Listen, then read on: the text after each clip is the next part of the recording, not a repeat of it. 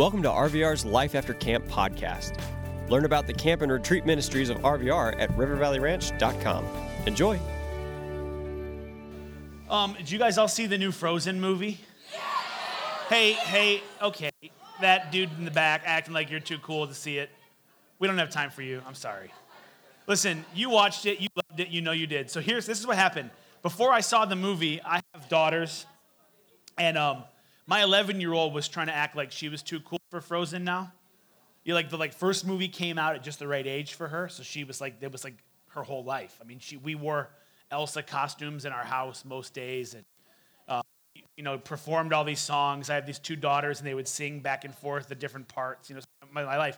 Well, then this new movie came out, and she's, older now. She says things to me like, I'm a tweenager now, Dad. And just like that. And so she was acting like she was too cool for it and stuff, And so I was like, oh, it's okay. I'll go see it by myself. And then when it came time to go, she was like, no, I want to go. Well, this is what happened. And I wasn't prepared for this at all. There's a line in this Frozen movie, and I think it is so incredibly relevant to the passage in front of us this weekend and just this whole idea of one family. And when this line was spoken, there was an audible reaction in the movie theater. And I'm a dude, and I'm married to a woman, okay? And the reaction that I heard in this room from the women made me think, pay attention to that, okay? Because this is the reaction. It was like Now, we're watching a Disney cartoon, and there was some visceral desire that came out as an utterance of the recognition of something beautiful. Like I was looking on the screen, like maybe Jason Momoa just walked on or something. And you know what it was? It was Kristoff. He's a cartoon. And this is what happened, okay? Kristoff did a couple things in this movie that were so cool. One, he had a long song about his feelings. You know what I'm talking about? Gentlemen, pay attention to this. This is important.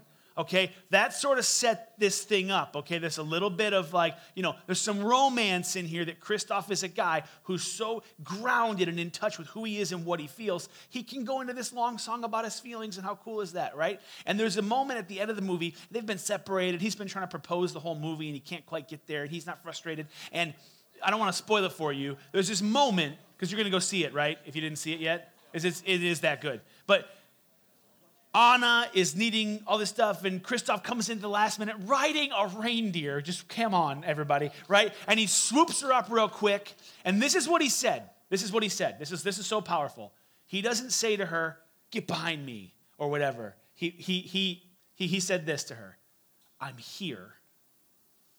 What do you need?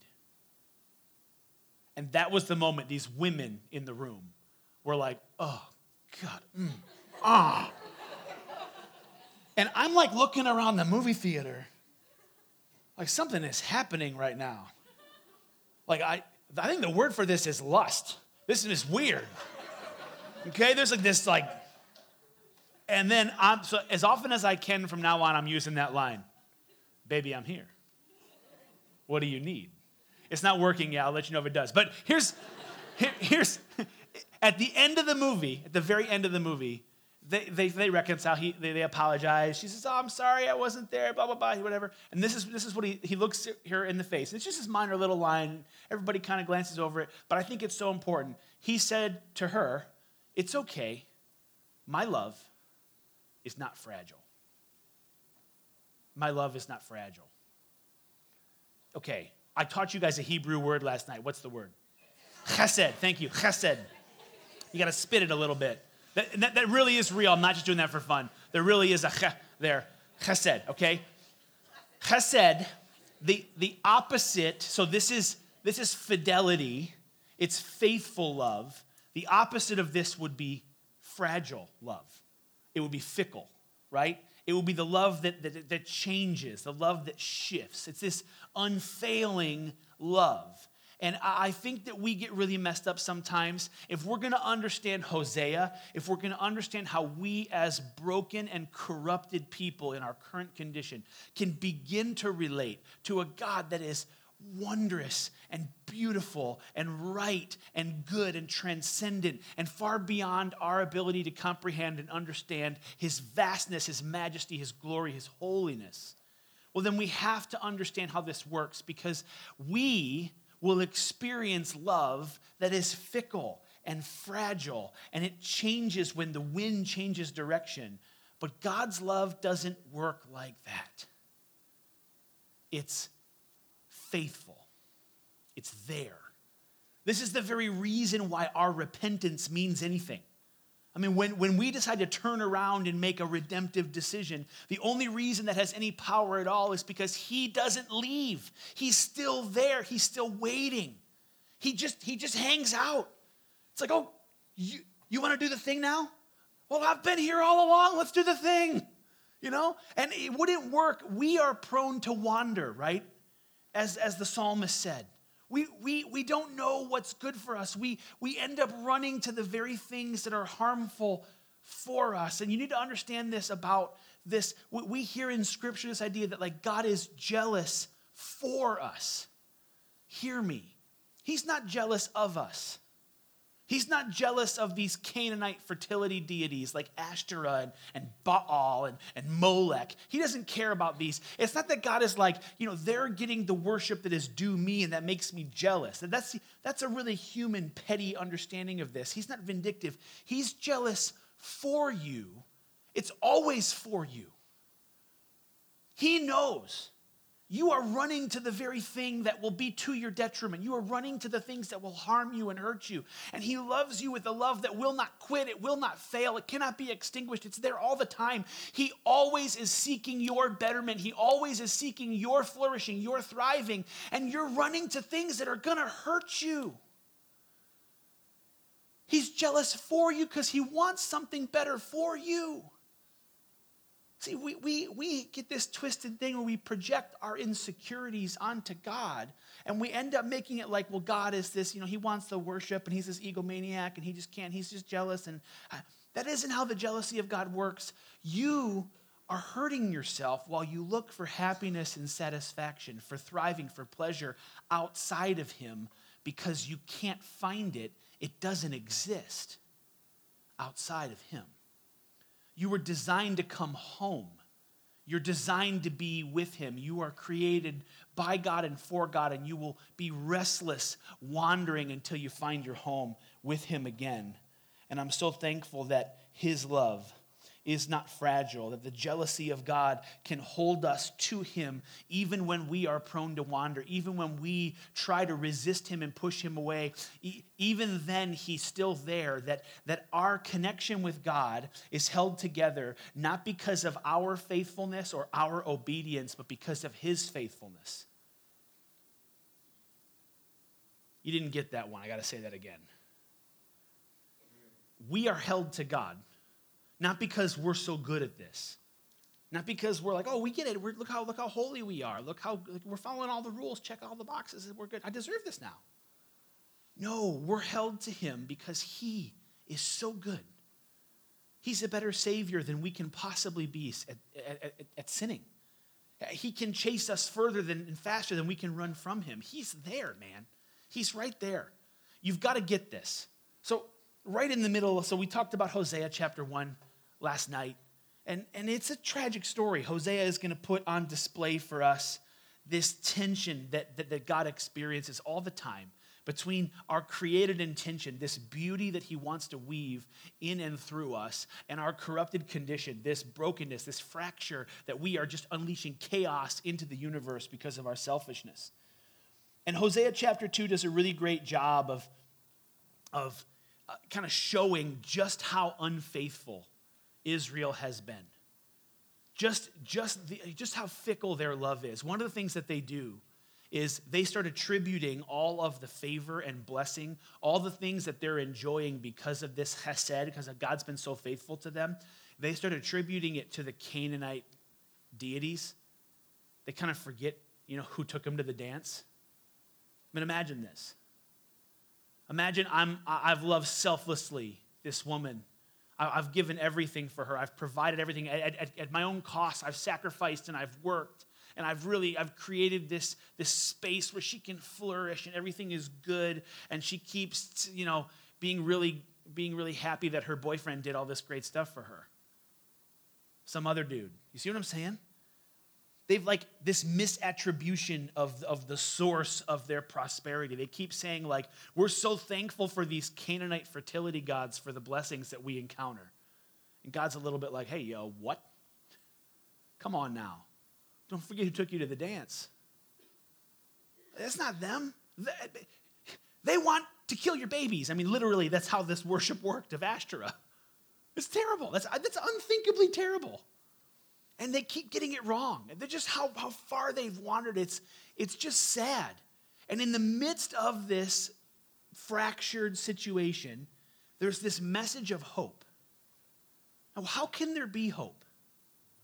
How can there be hope when human beings are so good at mucking it up? We are really good at screwing the story up. You know what I'm talking about? There can be hope because God is so good at redemption. There can be hope because he is so faithful. He is so beautiful.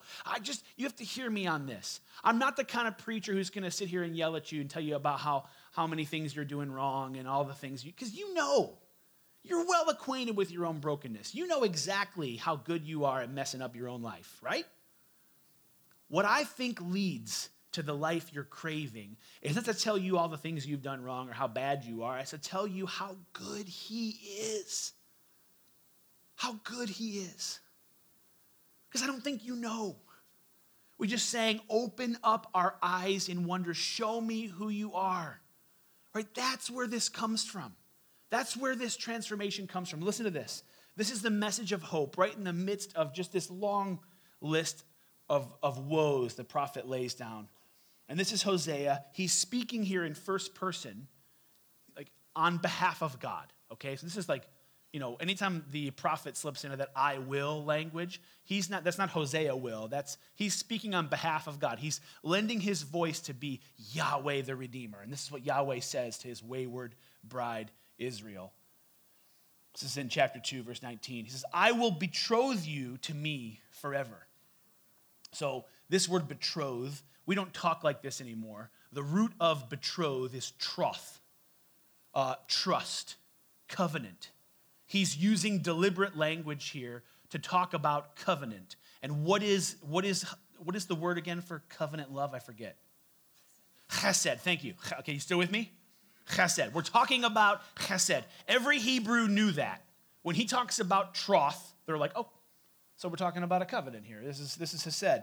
I will betroth you to me forever. I will betroth you in righteousness and justice,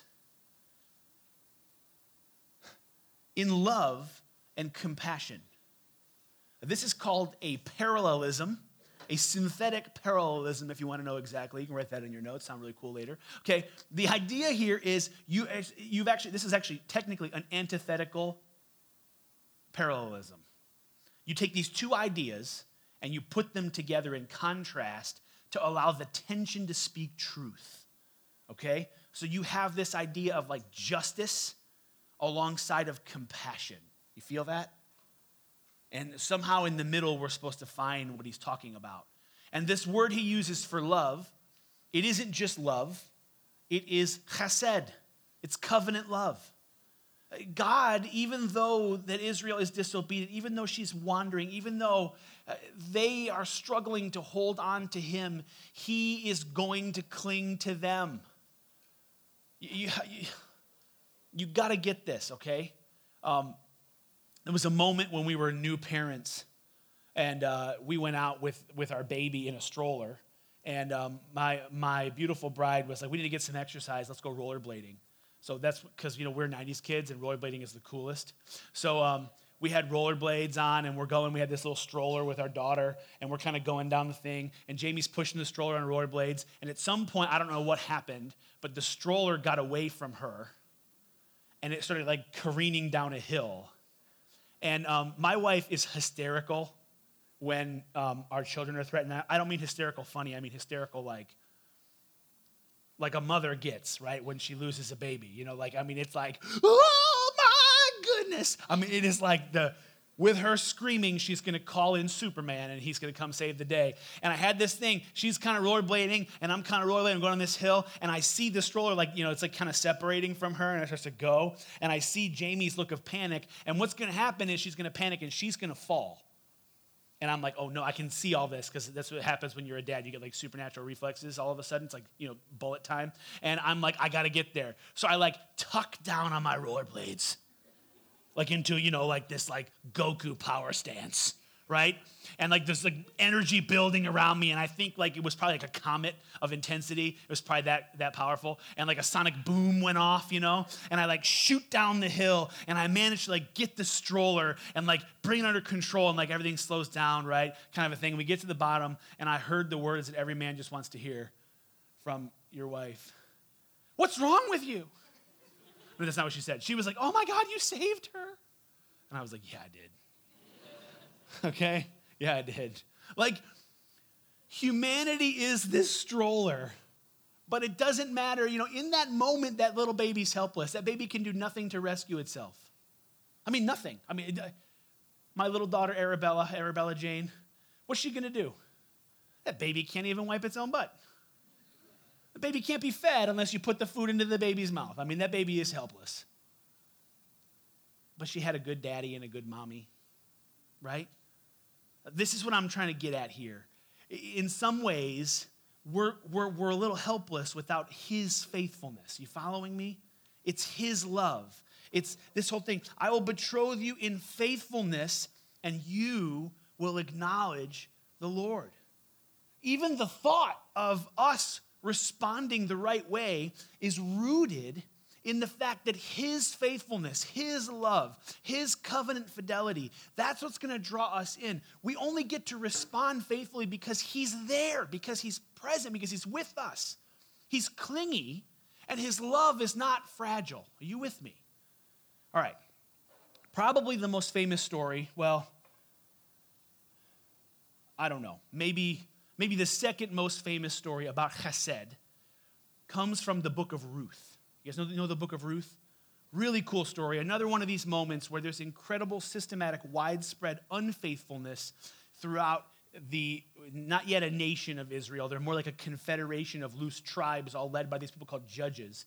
But they're remarkably unfaithful. And they keep being led into one crisis after another because of their own folly. And in the midst of this conversation, we get this dramatic story of faithfulness and the way that God shows his covenant people, Israel, how this chesed is supposed to work, is he tells a story about some people who are not in their tribe, some outsiders who don't know about the covenant love of God, they shouldn't know any better. And this woman, Ruth, demonstrates for us what chesed is all about. So I'm going to read this. This is, I'm going to go quickly because we don't have a lot of time this morning, but follow me, okay? I'm in Ruth chapter 1. In the days when the judges ruled, there was a famine in the land, which we kind of get, right? That's the tension. Things are broken here. So a man from Bethlehem in Judah, together with his wife and 2 sons, went to live for a while in the country of Moab. And this man's name was Elimelech, and his wife's name was Naomi, and his 2 sons were this guy and that guy. And they were Ephrathites from Bethlehem of Judah. And they went to Moab, and they lived there. So they're living outside of their land as exiles, kind of out there, the diaspora. Now Elimelech, Naomi's husband, died.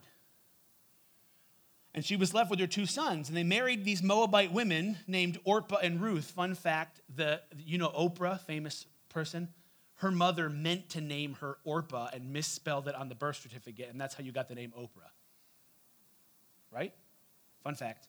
I heard that on her show because she's cool. After they had lived about 10 years, both Mahlon and Chilion also died. We have 3 funerals here in the span of a decade. Now, this is incredibly damaging to these women.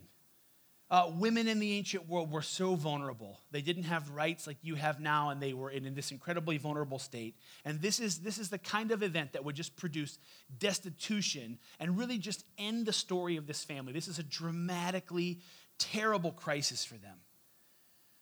Naomi was left without her 2 sons and her husband. This is bad. She's got nothing. Matter of fact, whatever wealth that family had, because her sons and husband had died, Naomi doesn't get to keep the wealth. The wealth goes to their next male kinsman. Did you hear me on that? All of a sudden, the entire estate doesn't stay with the widow. It goes to some distant relative, because that's a dude, because apparently you need to be a dude to have property.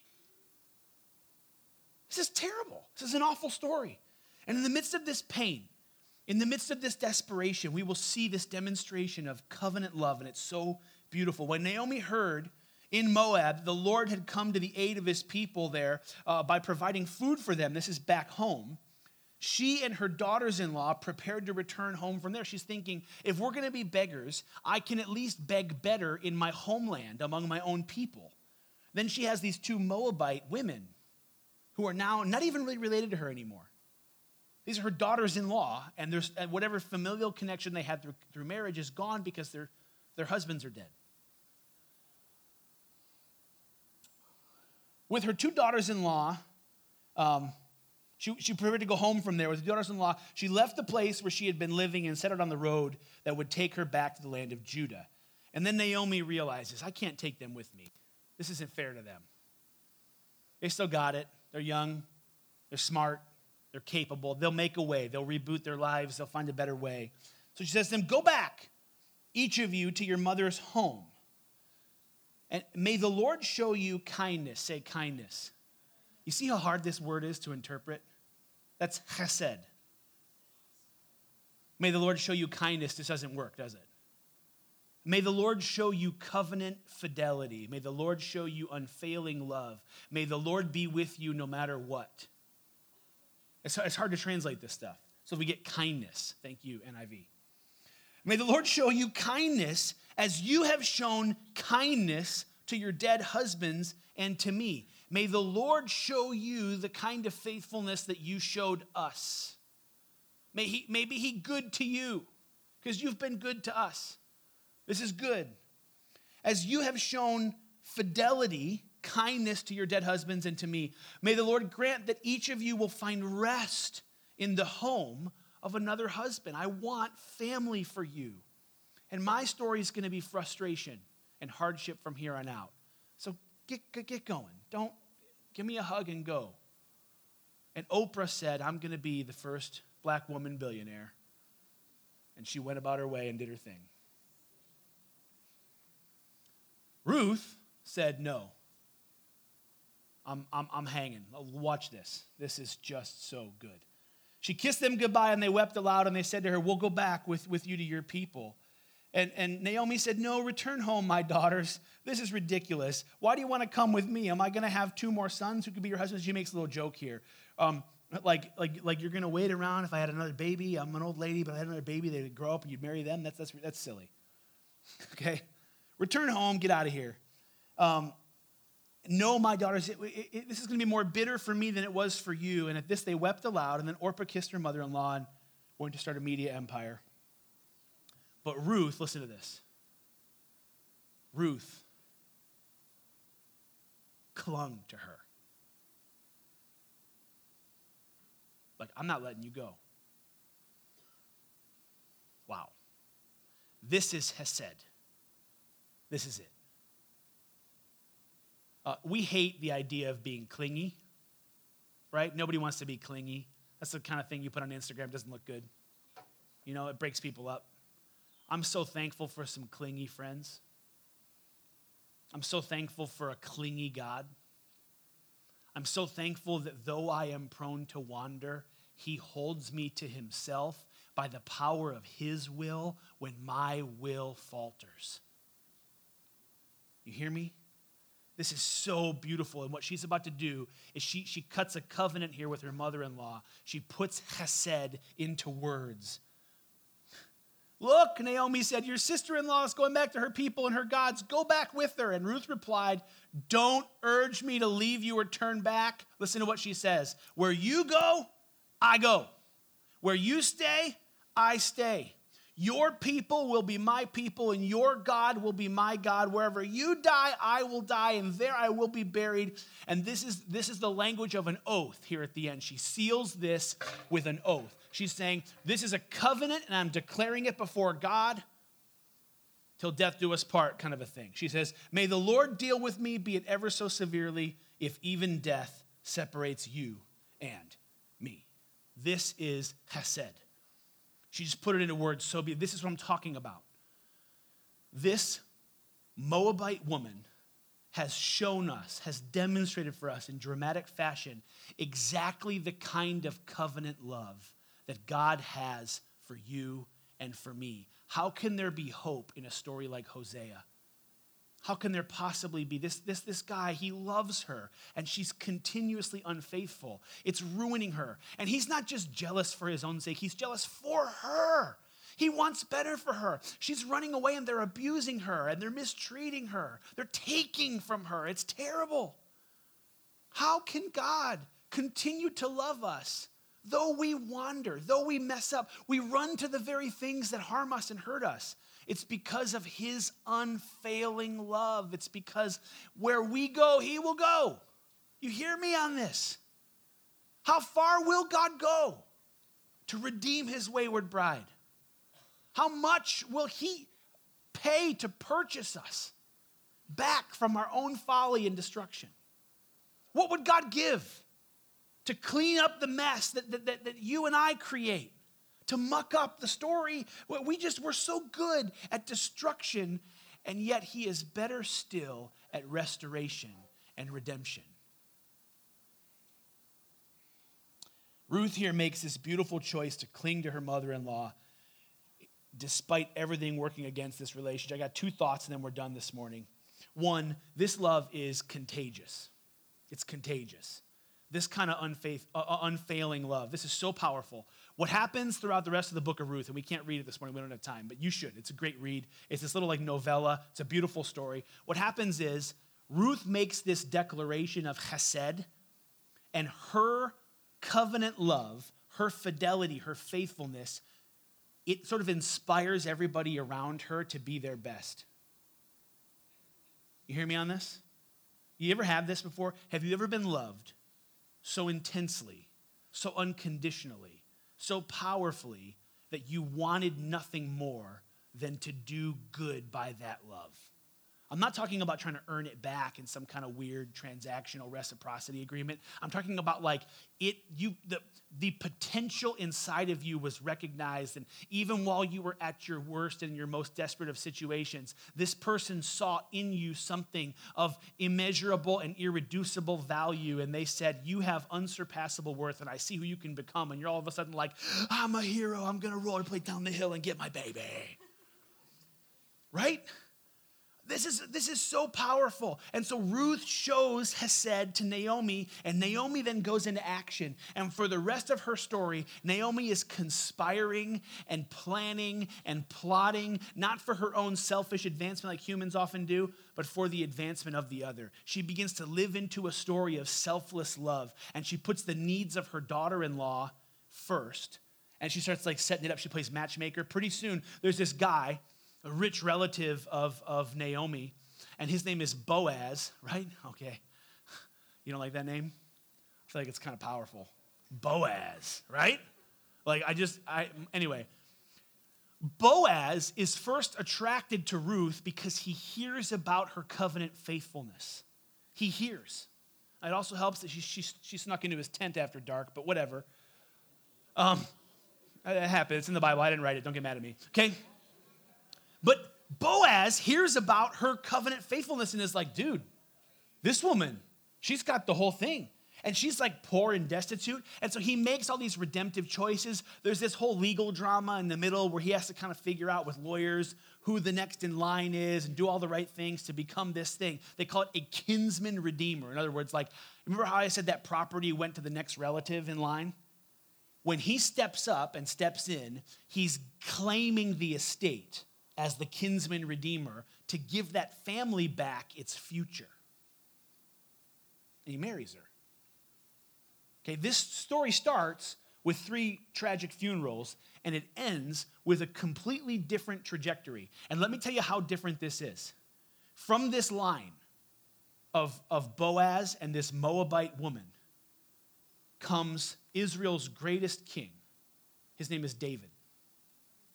From the line of David comes the King of heaven and earth, Jesus Christ. This is hugely significant.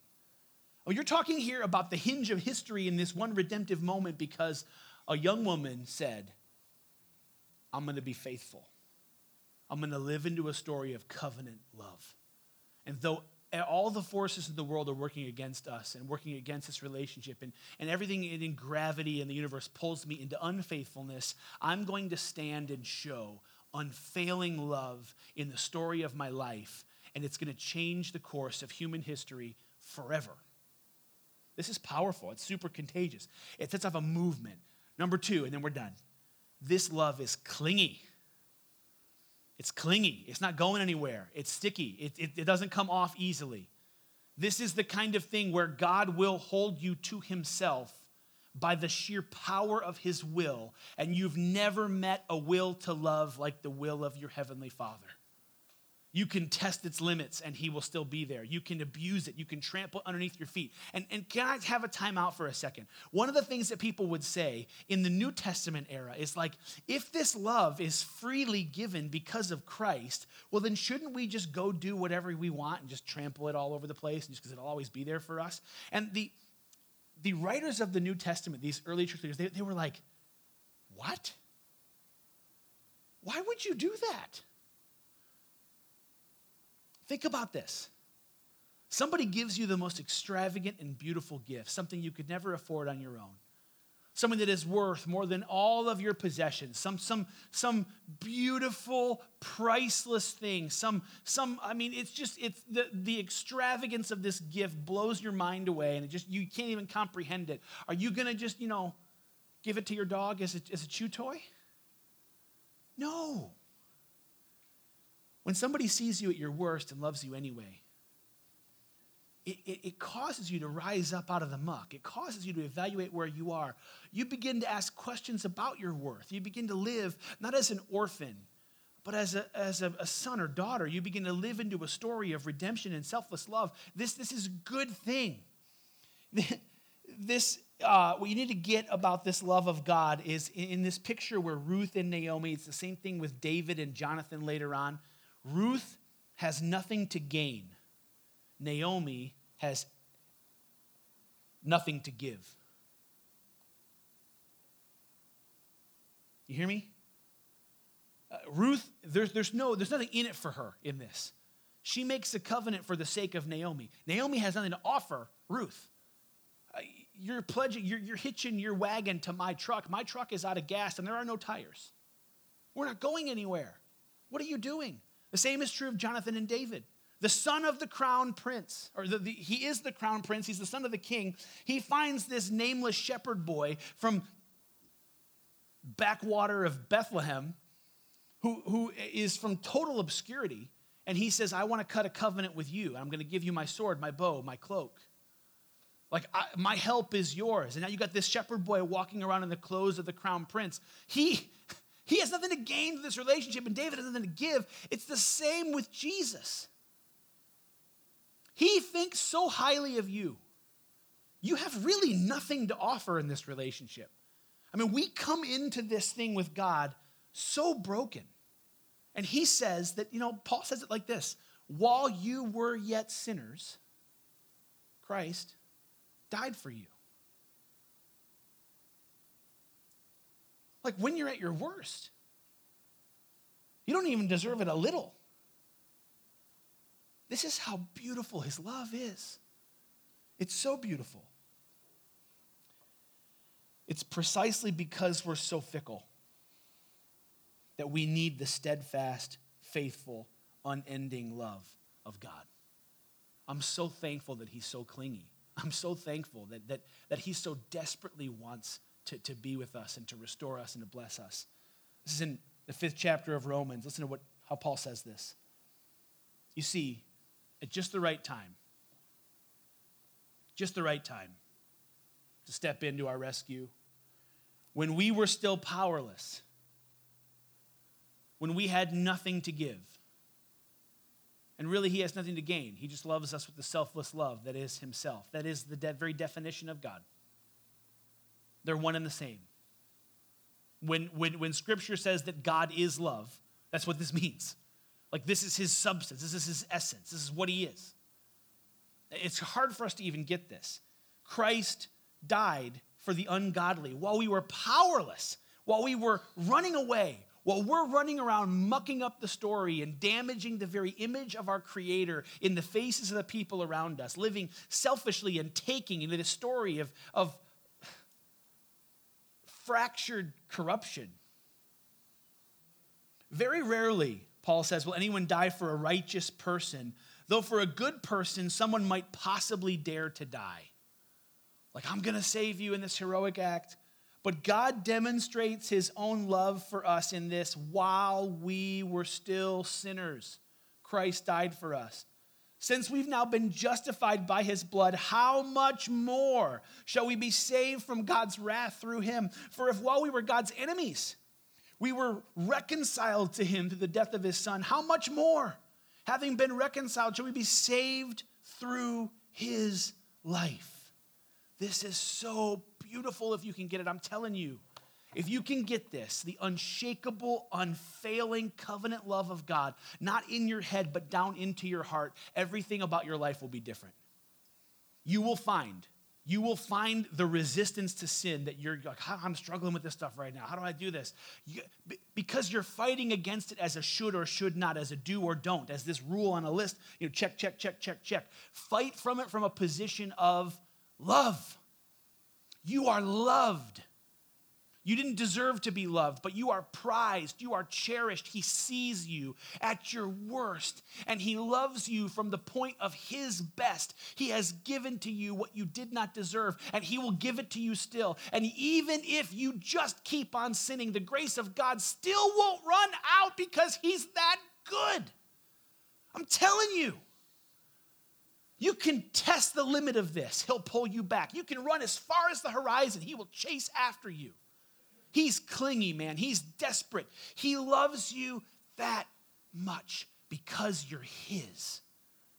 And all of history is his demonstration of the lengths to which he will go to make sure you get that. Let's pray. Master, we love you. Lord Jesus, thank you for the gift of grace, of mercy, of love undeserved, of favor that we did not earn, of faithfulness that we abuse so often. Let us learn from the courage of this young woman from Moab who clung to someone else in relationship. We see that very often the way we demonstrate faithfulness one to another is a vehicle by which you demonstrate your faithfulness to us. And so, Jesus, let us live into a story of covenant love. Inspire our hearts. Amen. We hope you enjoyed listening to this Life After Camp episode. Discover all of the year-round adventures at RVR and find out how you can support our ministry at rivervalleyranch.com. Thanks.